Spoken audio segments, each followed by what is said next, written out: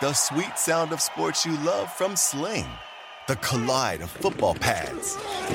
The squeak of shoes on a basketball court. The crack of the bat on a home run.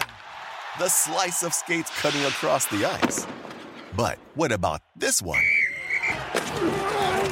That's the sound of all the sports you love, all at once. Starting at $40 a month. Experience it all live with Sling. Everybody in your crew identifies as either Big Mac Burger, McNuggets, or McCrispy Sandwich. But you're the Filet-O-Fish Sandwich all day. That crispy fish, that savory tartar sauce, that melty cheese, that pillowy bun. Yeah, you get it. Every time. And if you love the Filet-O-Fish, right now you can catch two of the classics you love for just $6. Limited time only. Price and participation may vary. Cannot be combined with any other offer. Single item at regular price. Ba-da-ba-ba-ba. Welcome on to Hollinger and Duncan. If you are listening to the free pod, I want to let you know that this is going to be the last day to get the special, one-time only John Hollinger pre-sale. We've had overwhelming response to that, so we extended it for another week, but it will be ending as soon as I hit send on tonight's podcast after the games. So jump on Dunked on Prime. That's where you can get every Hollinger and Duncan episode. And I assure you that although the LA Lakers do not have any, we have plenty of lasers on this team between me and John and Danny LaRue and Dan Feldman. John, you've worked at basketball for a long time. Have you heard that phrase before, laser, to describe a good shooter? I was like, you know what? I never heard anyone say that. No, that was really interesting. I never heard anybody use that term. I mean, Poku is like kind of a laser, maybe like a not that accurate one, but like the way. I guess I've heard like an announcer say, "Oh, he lasers it in." Like that's I've heard it more. You know, you describe it more with passes, right? Like guys throwing cross-court lasers. You know, but maybe that's the problem with the Lakers. They're trying to shoot lasers instead of rainbows and arcs and parabolas.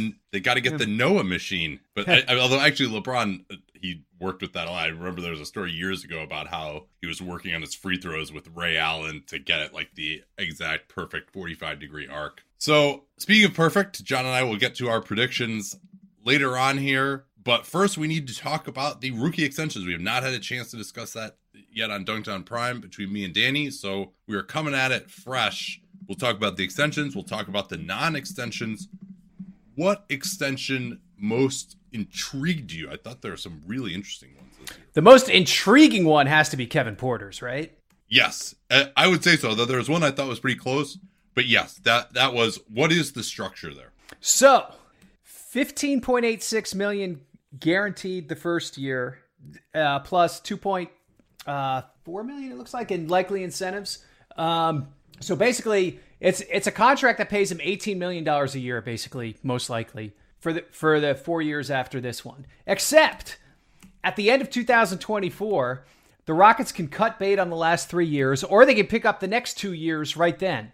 And then a year later, they can bail on the 26-27 season. So it seems to me like to not pick up a guarantee a full year out, like something really bad would have to happen. But that tipping point at the end of 24, it looks like, where they pick up the 2 years at once, from my understanding of the contract, that's a really key point.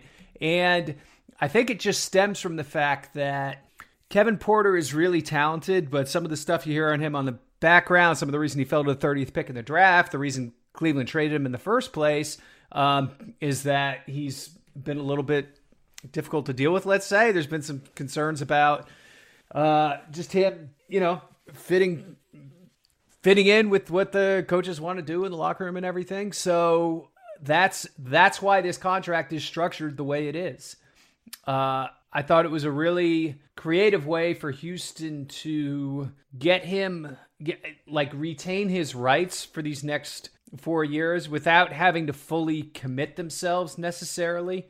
And I do think the non-guarantee has a little bit of teeth in it at that tipping point in 24, whereas a lot of these contracts are set up when you've seen contracts with partial guarantees, a lot of them are set up in such a way that the team would never realistically ever cut the guy. Right. And it's just more to, satisfy. It's a thing to satisfy the owner, basically, more than anything else. This one has some actual teeth in it where they can legitimately cut bait on him at the end of next year if they don't like where this is going. So much to unpack here. And again, let's reiterate that. So obviously he finishes his rookie scale deal this year at $3 million. He was the 30th pick in the draft, as you mentioned. So has made about $10 million or so in his career, not a ton. So this is enough where if managed properly, he could, that's enough for life. Although you would think if they're not picking up the guarantee, then maybe he's not managing things properly. But even as recently as last year, he's been better in Houston. He credited the way Houston has approached it with saving his life. Stephen Silas teared up after discussing it. Clearly there's a lot of emotions there, but he has his struggles. And even last year, he didn't finish a game because he was unhappy with the way the coaching staff was proceeding. And so the team surely felt like they needed some protections here. However, Kevin Porter has also shown some flashes of being a really high level of guard. And I really applaud the organization for the level of creativity and his representation as well, because I think he felt like the approach that I went in the mock-off season was I was going to demand, 3 years guaranteed at kind of third guard money as a way of acknowledging that there had been these issues. But maybe that's not enough upside for Kevin Porter Jr., given some of the offensive talent that he showed and the fact that he's been a starting point guard for a year and a half here for Houston, and he has a lot of ability. So this is a way to give him the upside of being paid as probably what'll be a low-end starter, maybe even kind of a third guard by the end of the contract, yes, if he comes through. And, he's got these reachable incentives as well.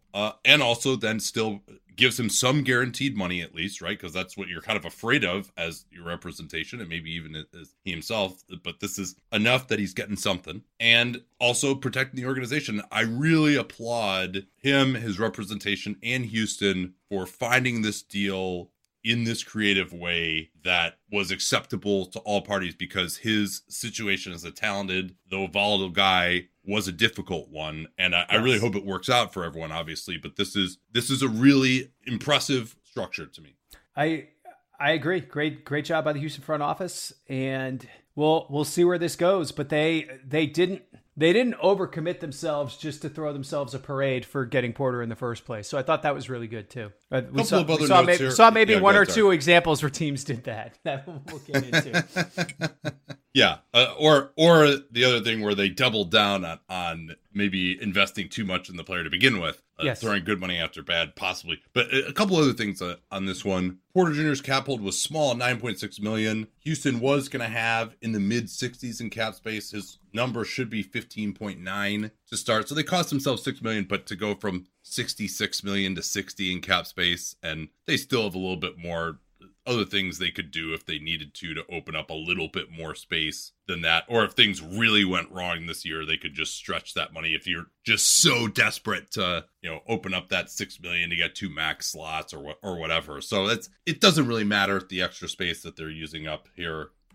From a cap perspective, they still have more than enough flexibility, and they do expect, it seems like, to be active in free agency. And then, I think that, again, what you're saying about the trigger date bears repeating. 1 year is guaranteed, and then after the first year, so basically 2 seasons from now, they have to decide on guaranteeing the next 2 seasons all at once. And so that's a good inflection point. And if he's shown enough there that they really, because from Houston's perspective, just on the floor, they're not really sure if he's going to be part of their plans. Maybe they draft Scoot Henderson this year. So having that flexibility, I think, is good. And maybe Porter Jr. at that point, if he's not going to be, basically, if he's not going to be the starter there, they're probably not going, or at least in competition for that, they're not going to guarantee that. And then he can also go somewhere else and maybe, be a I was going to say, this is also potentially a tradable contract. Like, even if they, if he had a good year and then they were in position to draft Scoot Henderson anyway, like this is a tradable contract too. So I thought they helped themselves there. Yeah, I would say actually, I would go back to the structure that the Pelicans had with Josh Hart. Yes. As that was one of the more creative ones. And I think that now is kind of making some of these other structures acceptable, allowing teams and agents to think outside the box a little bit more like that. I think we're going to look back on that as kind of a pioneering structure. Josh Hart's situation was a little bit different with just 1 year fully guaranteed, and then a non-guarantee, and then a non-guaranteed team option. So that's we'll probably see more of these. Second most intriguing contract to you? When we say the word intriguing, all right, my fellow Wahoo DeAndre Hunter, who I will see play against Kevin Porter Jr. in a couple hours here. I thought this contract valued him as though everything had gone totally according to plan since they had taken it with the 4th pick. Well, yeah, this is basically... give me the numbers on it again, please. It is... looks like 90 million guaranteed, 5 million in incentives. So you're talking about a starting number just very slightly over 20 in 2023-24, plus $1.25 million in incentives. And then it escalates to 25 million in 25-26. I've not seen what the incentives are in this contract. I don't know if you have. No. I can't comment yet on how likely they are to be attained, but they're small enough that I don't think they really matter to the overall discussion of this deal. Yeah, so, I mean, he's been just as good as Mikal Bridges, right? That's why he's getting essentially the same contract.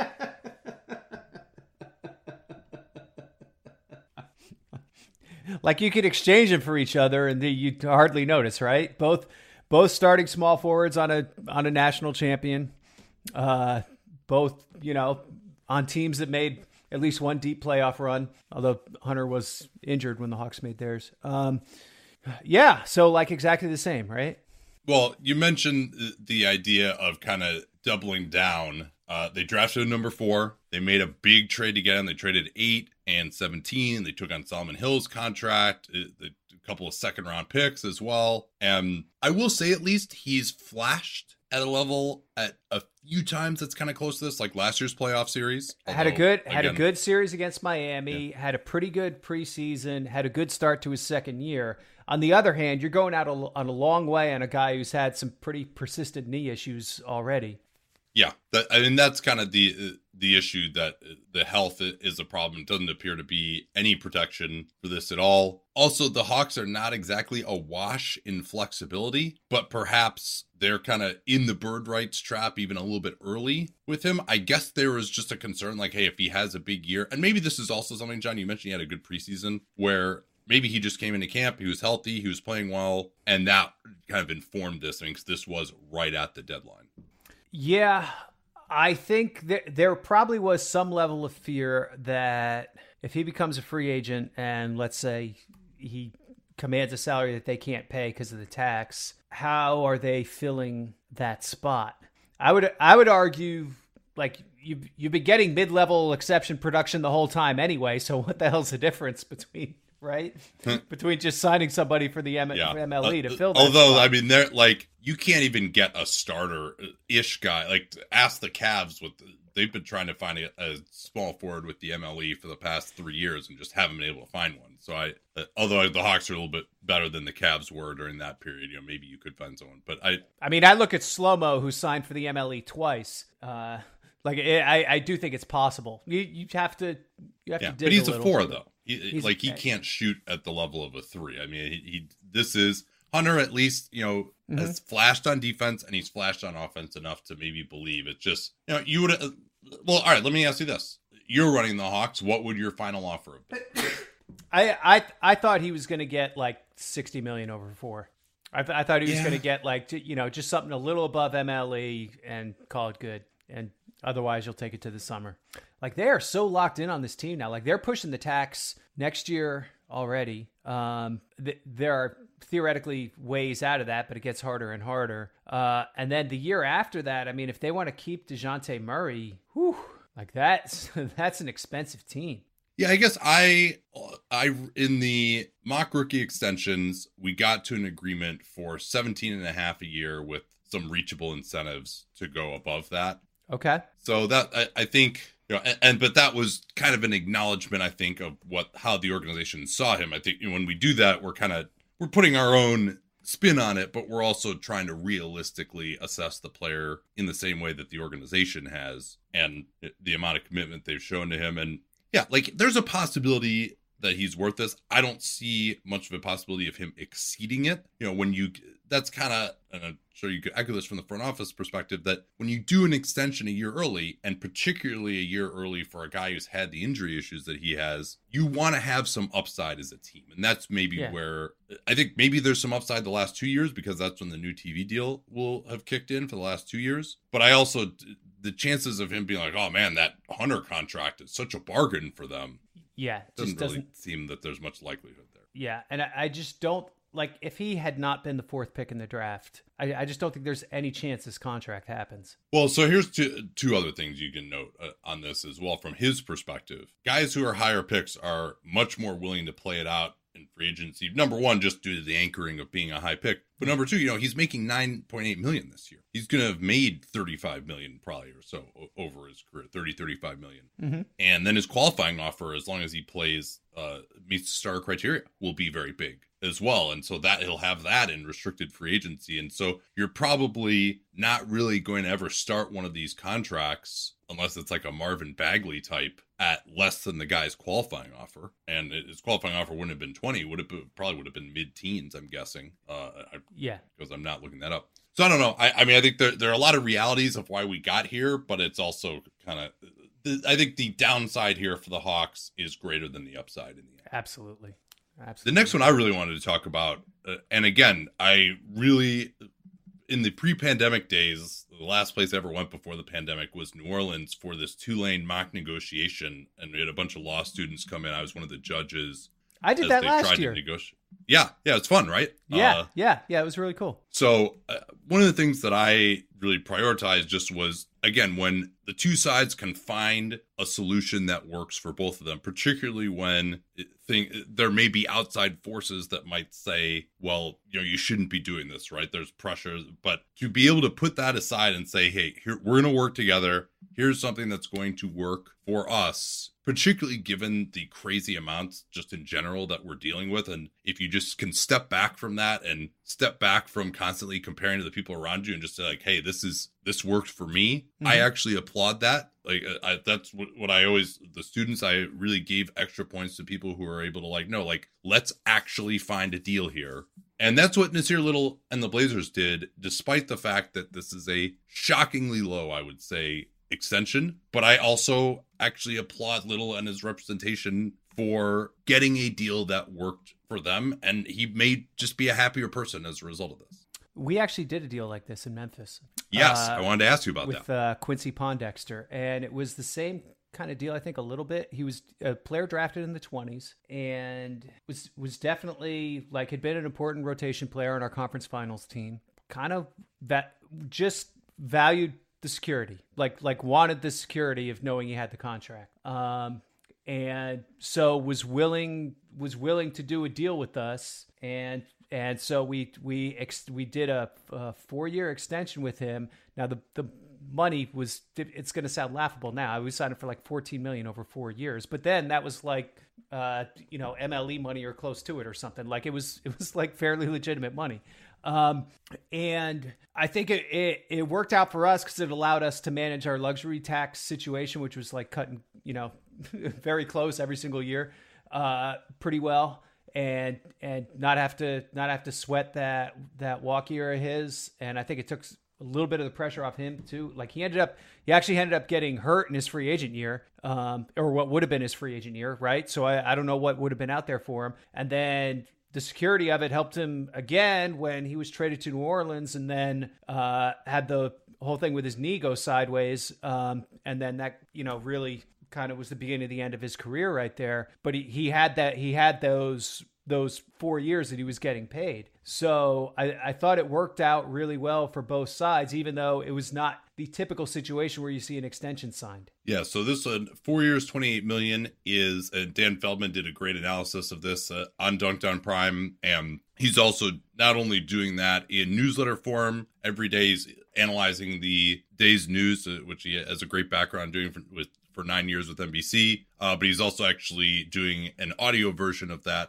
as well. So it's a nice benefit for Dunked on Prime if you guys want to sign up on the special John Hollinger presale.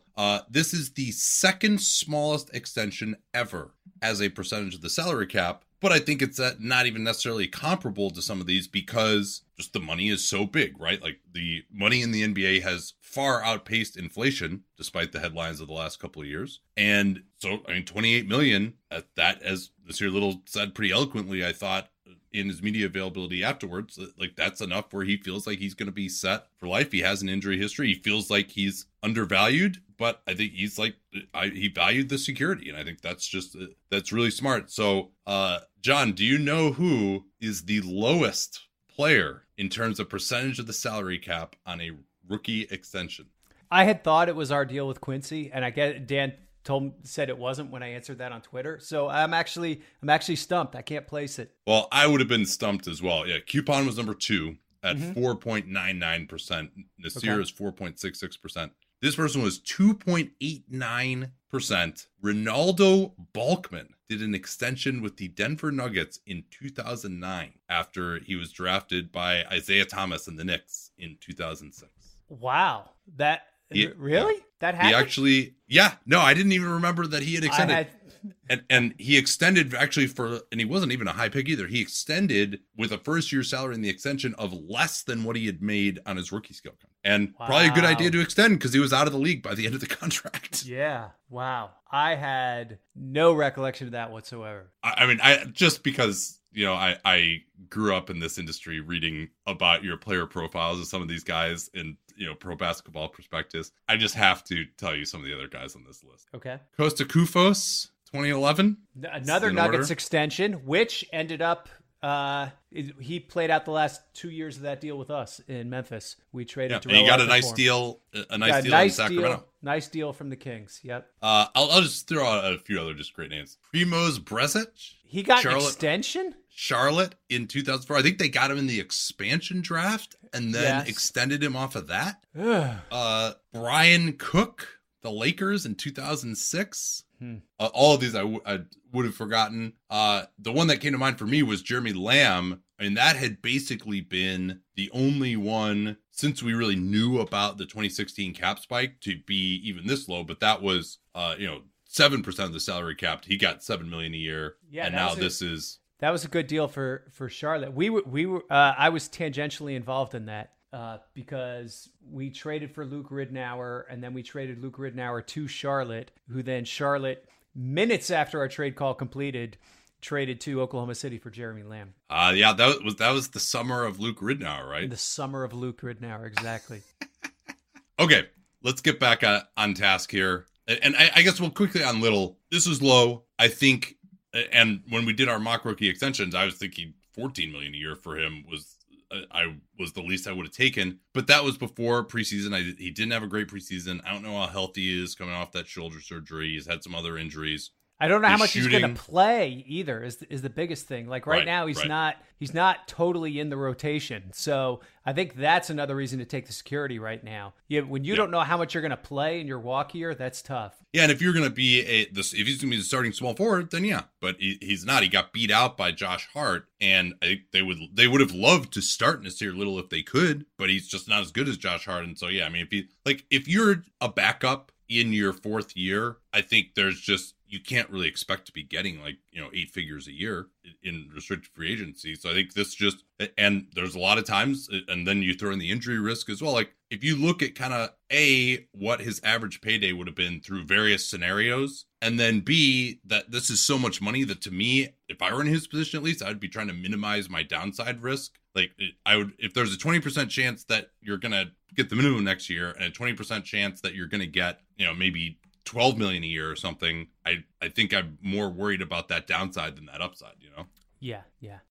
Anyone who's seen our YouTube videos knows that I don't wear formal stuff all the time. So when it's time to dress up rather than dress down, I highly recommend Indochino. They were the official outfitter of my wedding. I got my tux from there. All my groomsmen got their sport jackets from there as well. I felt really good about having them be the outfitter of my wedding because all of my groomsmen were going to get stuff that they could continue to wear that fit them perfectly. Because when you go somewhere else, you're not going to get something that's made for you. So why not measure yourself in 10 minutes or visit a showroom rather than feeling like you're wearing somebody else's suit that they tried and failed to tailor for you. And not only does Indochino have the suits that made them famous, but now they've got everything. Blazers, pants, women's wear, outerwear, designed and made for you. Hundreds of high quality fabrics to choose from. European wools, linen, cottons, tons of colors, tons of patterns. You can customize things like the lapel, the vents, the pockets, and you'll get a piece that is personalized for you in fit and style.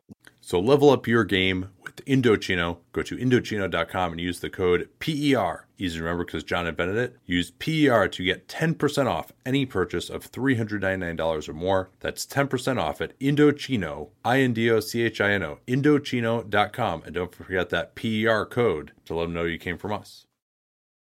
I remember after college, before I was going to move on to the next chapter of my life, my buddy and I went to Hilton Head, South Carolina to work some summer jobs and hang out. We had a great time, except for his car. His car was awful. We called it the POS. It was like a 91 Oldsmobile Cutlass Sierra. We're allowed to talk about Oldsmobile now that it's a defunct brand, right? Is that okay? This thing had the turning radius of a World War I battleship, broke down all the time, just a miserable vehicle to drive. And when customers are rushing to your store, you want a point of sale system that you can trust, not a real POS like my buddy's car. You need Shopify for retail. It makes it easy to accept payments, manage orders, and build relationships with customers. You can sell in person, backed by everything that you need to sell online. Track every sale across your business in one place. Know exactly what's in stock. Connect with customers in line and online. You can drive in-person store traffic with plug-and-play tools for marketing campaigns on social media. Get great hardware that fits your business, accept credit cards, mobile payments, every other major payment method, all with low fees and transparent pricing starting on day one. Plus, their award-winning help is there to support you every step of the way. Do retail right with Shopify. Sign up for a $1 per month trial period at shopify.com/PER. All lowercase, easy to remember /PER because John invented PER. Go to shopify.com/PER to take your retail business to the next level today. That's shopify.com/PER. Okay, we got a few more of these to get to next. Were you surprised that Grant Williams and Cameron Johnson were not extended? Grant Williams in particular, because some of the stuff that was bandied about as a number for him, Mike Scotto was saying $15 million. If that's what's out in the media, maybe he would have taken even less than that. I think obviously from the Celtics standpoint, you're probably like, well, is he really going to get more than the MLE next year? And there's probably a decent chance that that's what the analysis would be, but he's going to start for them. I think he's extremely valuable, and he makes his 3-pointers, and he can defend guys like Giannis and KD. Maybe not as good as you would hope, like way out in space against guards, but like a guy who can shoot the ball and defend those types of players, and he's going to start all year. Like that's just get a good player who's like a starter third forward who can play in the playoffs, and you need him against a couple of your biggest rivals. He's a good player. I mean, I would have paid up for the $15 million. They probably could have even got him for less, you would think. So I guess the market has shown that. Yeah, go ahead. Sorry. I don't like it because you're competing against potential batshit money this summer, where maybe the Pistons or whatever for Rockets come in and say like, "Hey, we're ready to win now." Like, we've decided he's our guy, and and then the Celtics get blown out of the water because of their luxury tax situation, on a deal over $20 million a year or something that you would say objectively is not a reasonable thing to pay Grant Williams, but one of these other teams might be like, yeah, sure, what the hell, we're going to do it. We think Boston will chicken out on matching it, so we feel good.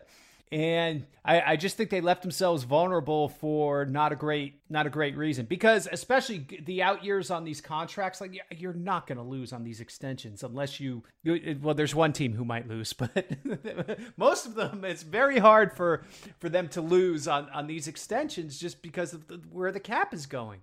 Yeah, and Grant is a young junior, and so, yeah, like you said, I mean, he's he's their long-term starter at the 4. Like, who's gonna start for them? I mean, unless they just want to make Jason Tatum their starting 4, but they don't want to do that. And then he can also shift to some backup 5. Like, it's not even like, oh man, you watch Grant Williams out there and like, oh, his skill level is just wowing you. Players like him, PJ Tucker is another one. I think they're always undervalued because it's about the way that they enable you to play as a team, to have your defensive system while also not killing you on offense. Like, that type of versatility is really important. What they would say is some of his on-off numbers, analytics numbers are not very good. And number 2, that guys with a usage as low as he has, I think he was like 13% usage last year. Like, those guys just don't get paid. Maybe Draymond is maybe the only one you could point to. And even he's handling the ball all the time, getting a bunch of assists. So maybe they feel like there isn't that upside, right? But like you're saying, a team like, say, the Pistons that doesn't have a long-term solution at the 4 and wants to switch, the Rockets getting another guy in there who'd be good. I mean, and you also said because of their tax situation, it wouldn't take a lot for them to be in his jet. Like, he's a good player. You can get him on a good contract. I think his production is going to exceed that. I would have done the deal if I were the Celtics. I completely agree. I just think there's going to be too much cap room money sloshing around next summer to take the gamble. When you knew you could lock him up at something. And I mean, at the end of the day, like, how far apart were you really? Like, we only wanted to pay him 12 or 13, not 14 or 15. That's right. Just the odds of that mattering are so small. And he also, he's a great personality.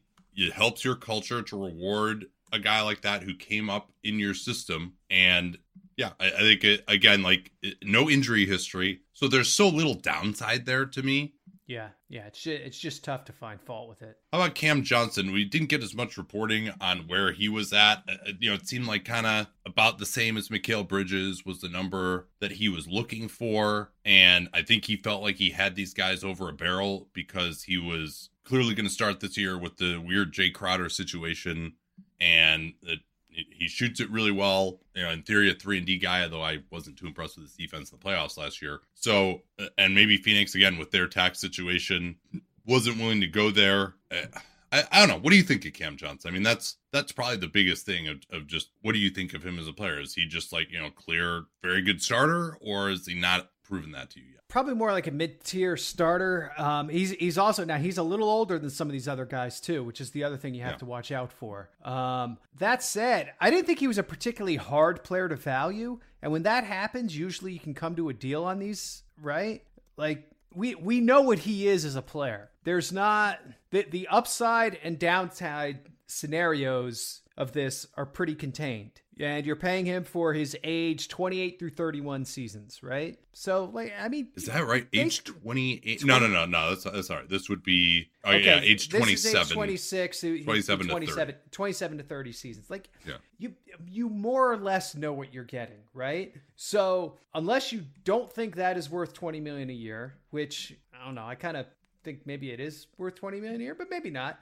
Or you just don't think someone else would be willing to pay $20 million a year for that, so it doesn't matter. Which I think that might be the stronger argument from Phoenix's end. Like, realistically, who's going to go over 20 for Cam Johnson next summer? Like, if you just don't see that happening, then there's not a lot of downside risk here to not doing the deal yet. He's also got the injuries with his hip. And yeah, there were concerns about that going back to the draft. Yeah. Right. So that's maybe part of it. And maybe why, they're probably like, hey, you haven't proven it yet as a starter. And he's like, well, I did play at a starter level last year. I started playing games, put up good numbers, shot 43% from 3, defended at least passively. So that type of player is worth $20 million. Maybe this is one where the incentives could have gotten them there.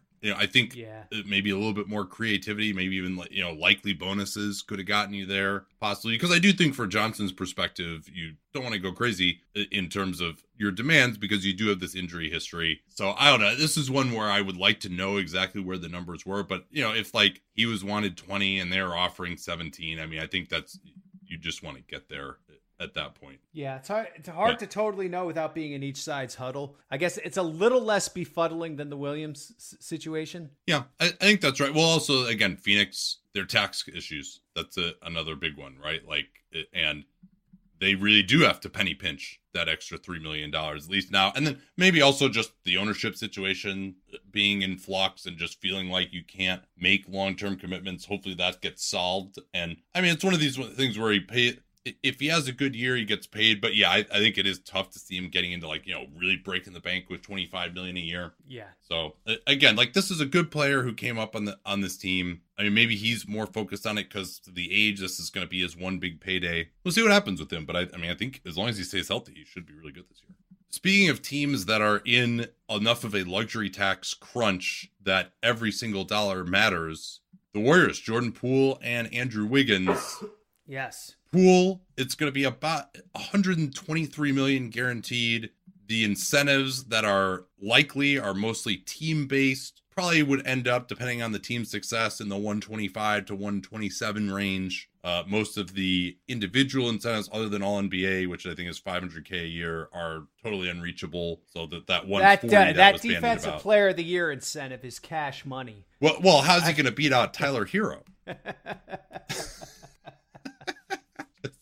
That's just like at least have it be something where it's even slightly reachable. Something connected to at least how the guy plays, right? Like win the scoring title or something, right? Yeah, make it like, first team, third team, second team, first team All-NBA or something like that, where it's just like where if he makes it, you would be totally happy to pay it, right? As opposed to just, well, that's just literally never going to happen. Yeah. Okay.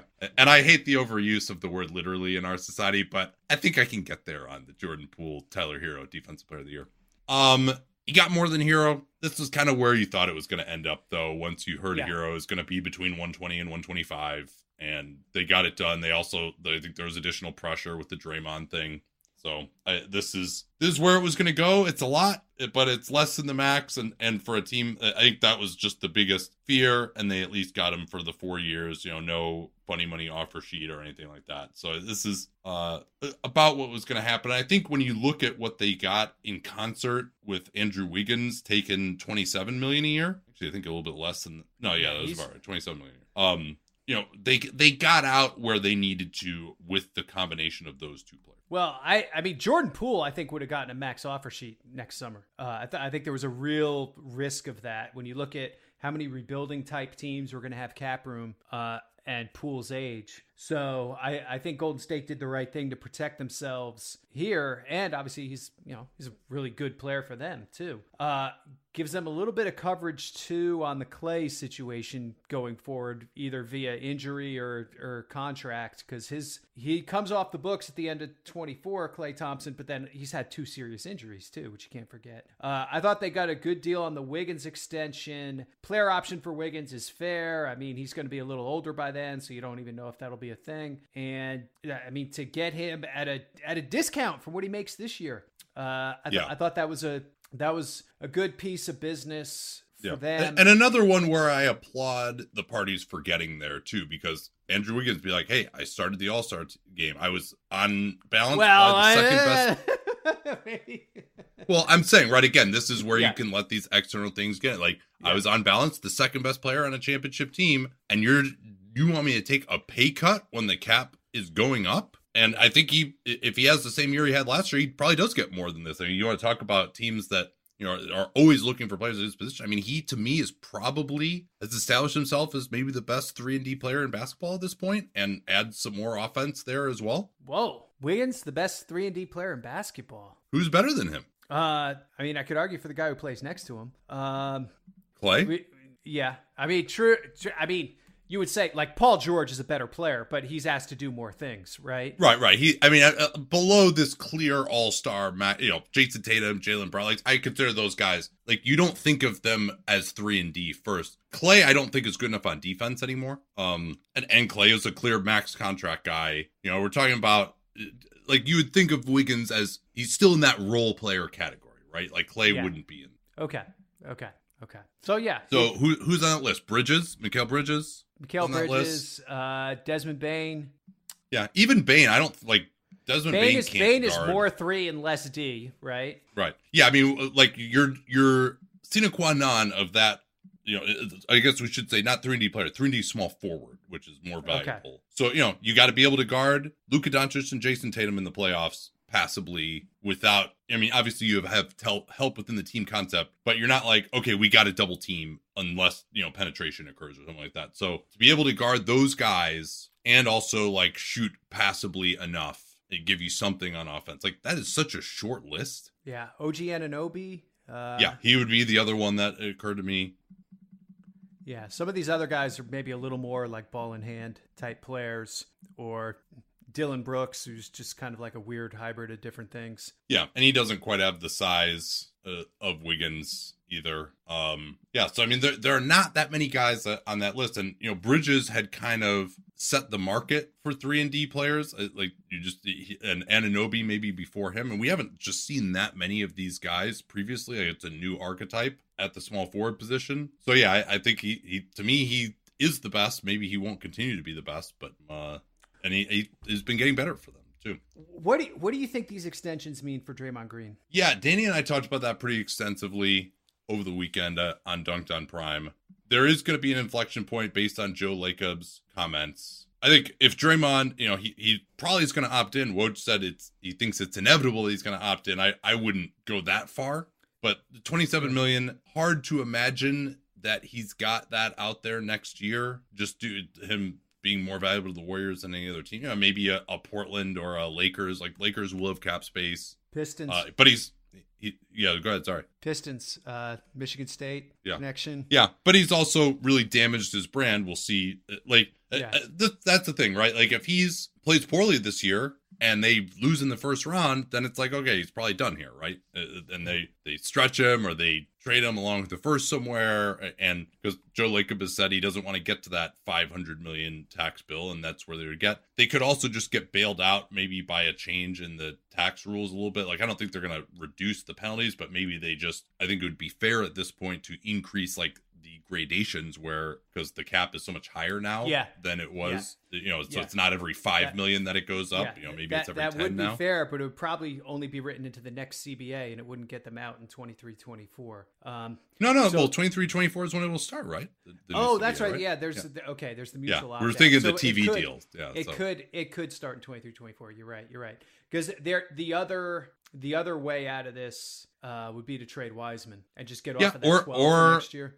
I mean, and it's kind of just a 1-year thing where it's just going to be crazy with Clay making the $43 million. Exactly. And then you're out of the woods for a little bit until the rookie extensions kick in 2 years later. Yeah, I mean, it makes it less likely that Draymond will stick around, but not impossible. I think, he could play great. Clay could get injured and just be out for the year next year, and they just stretch him or something. Or, there's just Wiseman could get hurt and there's too much water that can go under the bridge between now and then. I agree. Exactly.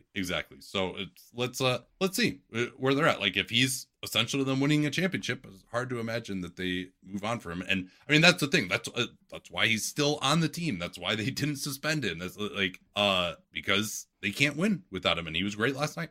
So, all right, who else do we need to discuss here? Are we good? Did we hit everything? Yeah, were there any that really grabbed you that came down to the wire? I mean, Brandon Clark, like that was a nice deal for Memphis, I thought. Yeah, I mean, I think that was about right. He wasn't going to get more than that because he's not a starter. Exactly. Nobody was going to pay him as a starter, and so this was going to be what the market was going to pay for him, regardless of what he's. Because every formula says he's worth more than this, but the reality of the marketplace, he wasn't going to get paid more than this, I don't think. Yeah.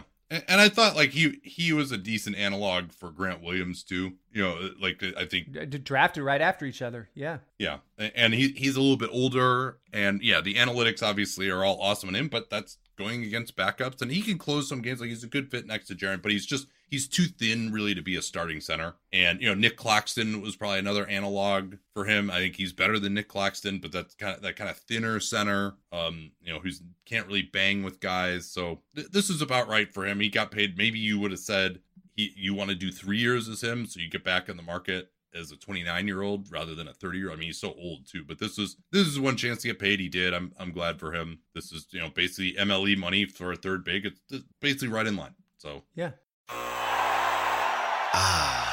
The sweet sound of sports you love from Sling. The collide of football pads. The squeak of shoes on a basketball court. the crack of the bat on a home run, the slice of skates cutting across the ice. But what about this one? That's the sound of all the sports you love, all at once. Starting at $40 a month. Experience it all live with Sling. Everybody in your crew identifies as either Big Mac Burger, McNuggets, or McCrispy Sandwich. But you're the Filet-O-Fish Sandwich all day. That crispy fish, that savory tartar sauce, that melty cheese, that pillowy bun. Yeah, you get it. Every time. And if you love the Filet-O-Fish, right now you can catch two of the classics you love for just $6. Limited time only. Price and participation may vary. Cannot be combined with any other offer. Single item at regular price. Ba-da-ba-ba-ba. Other ones that didn't get done, Rui Hachimura, I think we didn't really expect that one. No. Maybe the other one for a guy that a team has really valued is PJ Washington. That surprised me because I thought he, again, not a super difficult player to value. They're not. Yeah. What would your valuation have been if he's not a difficult player to value? I think he would have been, right in that mid to high teens area. Yeah, $15 million a year. Yeah, somewhere between. That's what I was asking for in the mock rookie extensions, and I think it was Dan. Oh no, it was Danny actually who was offering less. But I'm like, he's the starting power forward this year, and he could play some center, not well defensively, but enough. Yeah. Those lineups have been successful. I mean, that's it, and Charlotte. I mean, I don't think they have like huge cap space aspirations next summer anyway. So it all depends on Bridges. Fine. Yeah. And I mean, so I don't know. Well, I don't know. That's one where I didn't really have a good sense of like what he was demanding. Maybe if he wanted $20 million a year, then okay, like fine. That's why a deal didn't get done. All right, you want to do a little predictions here? We got like probably 20 minutes left or so. Yeah, sure. You and I actually have not had a chance to read yours yet because I've been so busy doing my own stuff. I sent you mine. Mm-hmm. Are there any that pop out to you? So this is team predictions, award predictions, where you are just in like big time disagreement. We already fought over Dallas. Yes. Yeah, I have them for 52 wins. You're a little bit lower. I have them with the 5 seed. I think we got to do this. You picked Philly to win the championship. Yes. Yeah, that one's looking real good. Why do you say that? I just thought they got smoked defensively by Boston last night. Like even with like their advantage with Embiid, like where to go? Like what happened? Like they're playing Noah Vonleh in the middle, and Philadelphia just couldn't construct enough of an advantage off of that to really change the game any. So I thought that was a very disappointing game for the Sixers. Yeah, I would agree with you on that. But I mean, just what was your thinking? I mean, it's only one game, obviously, but what was your thinking in picking them to win the championship? I thought James Harden's incredible legacy of playoff success and transition defense. I thought his transition defense would really be the thing that lifted them. I mean that I think they're a team that's kind of in that mix. I consider them a second tier contender, but there are a lot of teams that have a chance. So in doing picks, maybe you want to be like, all right, I'm going to go with this team that's like all these teams are kind of equal. So maybe I'll go this direction. But I don't want to put words in your mouth. No, I mean, I rode with Philly just because I thought Embiid still maybe had a half or a quarter level to go up, and that he could. I thought maybe this would be kind of the year for him, and I thought Harden would be better, and I thought their bench was better, although it didn't really show it last night. Kind of bizarre. Well, they need to actually play.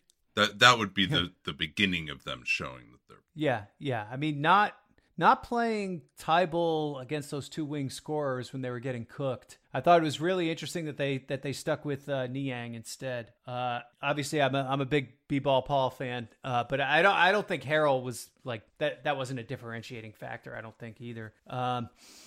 It just wasn't a good performance all around. They need to like the kind of the Harden Maxey chemistry and yin and yang. I think they still need to work out a little bit. It was nice to see Tobias Harris shoot threes off the catch, though. Yeah, he was okay.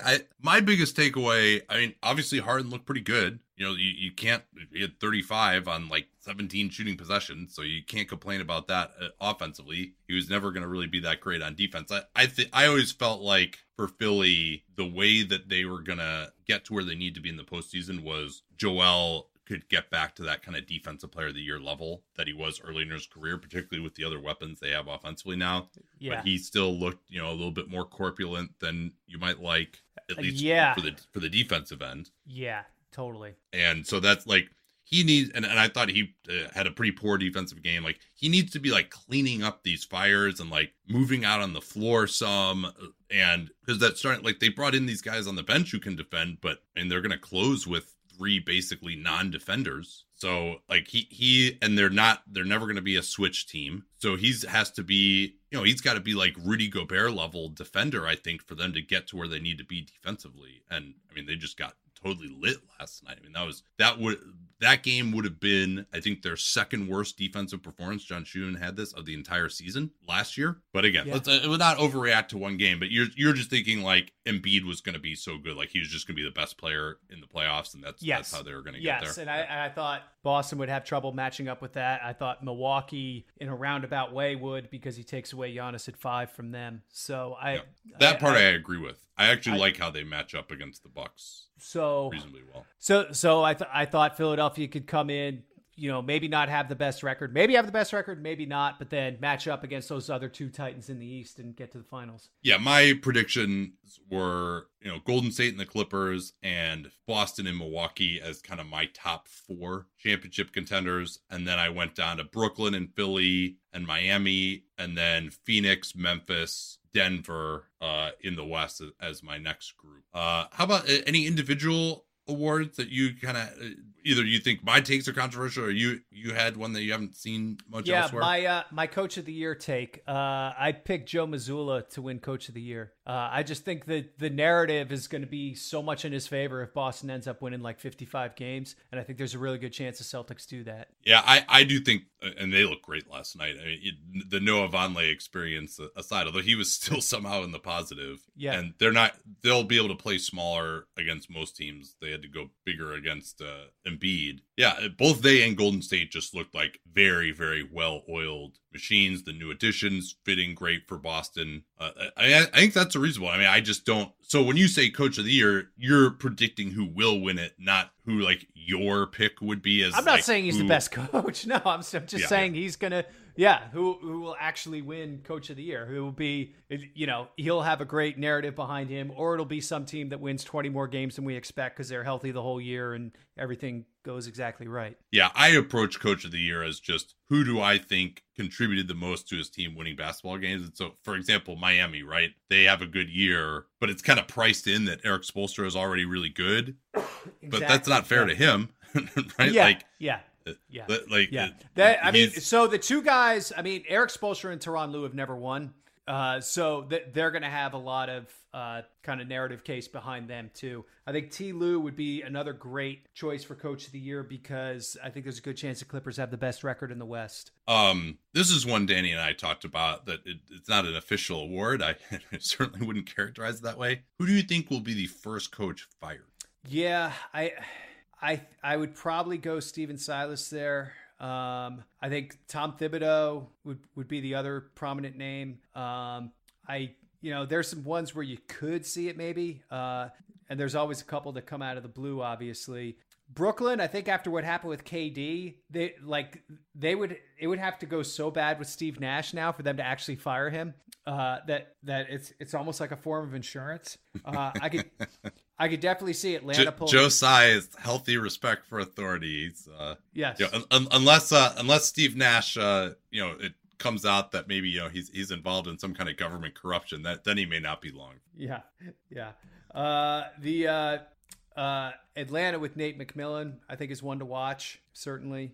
By the way, if KD really wanted to be traded, how did he not just go for the free Hong Kong approach? Exactly, right? Like that that would have been much oh wait, no, he's got to get paid with that Chinese. That's the thing though, right? Nike like that's the only problem, Yeah, they got all their money in China too, so he has to do something more subtle than that. Well, I mean, I will say it's we've talked about this too much, but I shouldn't be that glib about it for some of these guys because like they are in a difficult situation when you're like, hey, I could fuck up the entire league's money. That's like a lot of pressure. So I do sympathize with the position that they're in, and it's it's really more that these corporations that they are involved with have chosen to get involved with an authoritarian regime that's just gonna flip out when one person says the slightest thing against them. Like they didn't necessarily ask to be in that position or understand it. Like that's more that they're just part of the system. So anyway, so sorry for that aside, but I wanted to at least be fair to these guys, despite the fact that the joke was amusing. Can I give you another name to watch? Yes. I think it's I wouldn't put it in like the likely list, but I think it's maybe one that people aren't really thinking about, and that's Michael Malone in Denver, where there's a new GM, more expectations this year with two players coming back, and Murray and Porter. I think it'll be a long rope, but I think like if it's not going well in January, I just wonder what happens there. So the last year of his deal was supposed to be this year. He got a quote multi-year extension on that. So that means he's got at least one more guaranteed year after this one. Yeah. And maybe more, who knows? I mean, you would think it'd be more than that. They're just such a believer in him overall. But yeah, I mean, I guess Tim Connolly was kind of his rabbi there. So maybe it'll be, I guess probably Priest would be more accurate that's one where I maybe it could happen, and their defense doesn't look good in the preseason, but I think they're all such a believer in him that I think it would take just such a massive disappointment, and maybe in the playoffs or something like that. But I'm the one that I'm really have my eye on is Nate McMillan. Yes, yeah. Among the teams with expectations, he was my number 3. Danny and Dan both had him number 1. I think the expectations are more unreasonable for Tom Thibodeau than they are for Nate McMillan. You think so? Like, what are the expectations? Oh, I think the Knicks. I don't think the Knicks think they're going 39-43 again. Yeah, I think they're going to go 42-40. I think they actually have a pretty low downside in that group because of their depth. I agree with that. Yeah, they're just an average team. Like their starters aren't that good. Their bench isn't that bad. It's just like, It seems like one of those ones where maybe it could happen after the season because he's just so annoying to live with on a day-to-day basis. Yeah. But I don't think that, and it might be even one of those ones where you're like kind of surprised because they weren't actually that bad. But if you made it through last year, I think they're going to be like totally decent this year, personally. But maybe the internal expectation. But I think it comes more from the interpersonal dynamics there, and maybe the not playing the young guys aspect, something along those lines. Where that seems like kind of How dare you bench Cam Reddish again? Yeah. Hey, so the one I'm looking at your picks here. The one we're totally on board. We're both on the Benny bandwagon. Benedict Mathurin? Yeah. It seems kind of controversial. He's the number 6 pick, but if you really go through it, like who are the other realistic candidates? I mean, I had Paolo number 1, Mathurin number 2, Keegan Murray number 3. Who else in the top 10, especially with Chet being out now, are you like really expecting to have a huge rookie year that could get into that conversation? Right. Like, I don't know if Jaden Ivey's going to play enough. He's probably the only other one. Yeah. That really would be in there, but I'm not as much of a believer in him. I know you are, but Jabari Smith Jr. is more of a long-term play to me. I don't think he's going to have the ball in his hands enough to win an award like this. Chet's already out for the year. Then you got Mathurin and Murray basically after that, and I don't think the guys who were picked 7 to 10 or whatever. Like I don't see them really getting into it. No, you're not on the Johnny Davis train? I was the leader of the Johnny Davis skeptic bandwagon, and so far I mean, can that thing even move anymore? It's like, do you need like a new like tongue for it or something? Like it's just collapsed with all the weight? Like what are some of those parts? Super duper dark horse would be Jalen Williams in Oklahoma City, where he might just end up playing 30 minutes a game and putting up numbers. I think that guy is really good, and I had him in my. Did I have him in my top 3? No, you did not. You had Banchero, Benny, and Murray. But yeah. But Jalen would be my 4 for sure. He's actually the one guy I could see. It's tough for him to get to be number 1. Paulo Banchero, I think, is still the guy because you just know he's going to have that huge role. Like Mathurin and Murray aren't even starting at the beginning of the year, it seems like. But, I think the fact that Mathurin hasn't had a single bad game since the beginning of Summer League might be right? be good. That's you probably got to accept that. And I liked him, not as much as you, but I liked him in the draft as well. I think I had him above Ivy on my. I had him 5th on my board. I had Ivy 3rd. What about most improved? Did you do a pick for that? I've kind of gotten away from doing that just because I just think it's a double. Because it's fucking impossible. Is that why?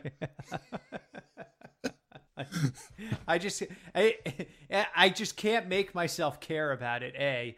And what are we really doing here? Like, who's going to be the surprise 2nd or 3rd year player that we didn't see coming? Just because by its nature, it defies prediction. Yeah.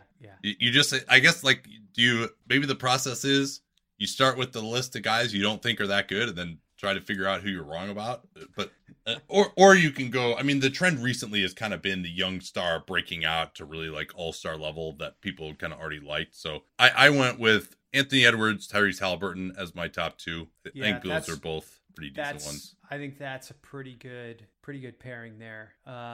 I think Jalen Green in Houston could be. I like him. I generally try to eschew second-year guys for this award. And I think a lot of people do, but I think he might, his points per game might blow up so much that he just gets it anyway. Yeah. All right, so you had Philly as your champion. What else do you have happening in the playoffs? So I had Philly over Boston in the East Finals. I had Golden State over the Clippers in the West Finals. Oh man, if it's Golden State against Philly, I mean, I love Golden State. I think they're just they have so much experience against Harden, and I think they are so good at helping on Embiid. If you have good ball movement against Golden State, I think Golden State always finds a way against these guys defensively who just want to really dominate the ball and teams that don't move the ball a lot. So I'm I mean, Golden State looked amazing, I thought, last night, and it looks like they're going to go 11 deep. And I mean, they killed the Lakers without even breaking a sweat. I guess maybe we can close with this. After watching last night, what's your feeling on the Lakers? I was trying not to get too down on them because I thought AD looked pretty good physically. Yeah. And we knew the rest of this roster was limited. And at Golden State is, this will be one of the 3 toughest games in their schedule the whole season, right? So you start there. I think LeBron was right that they do not have enough shooting. Now, they did potentially have some shooting that was not available to them with Schroeder being out, not having Thomas Bryant. But if you're saying Schroeder is going to rescue you from shooting, maybe it's worse than I thought. I mean, they're running lineups out there with Matt Ryan just to get some shooting on the floor. Yeah. That was an exclamation point.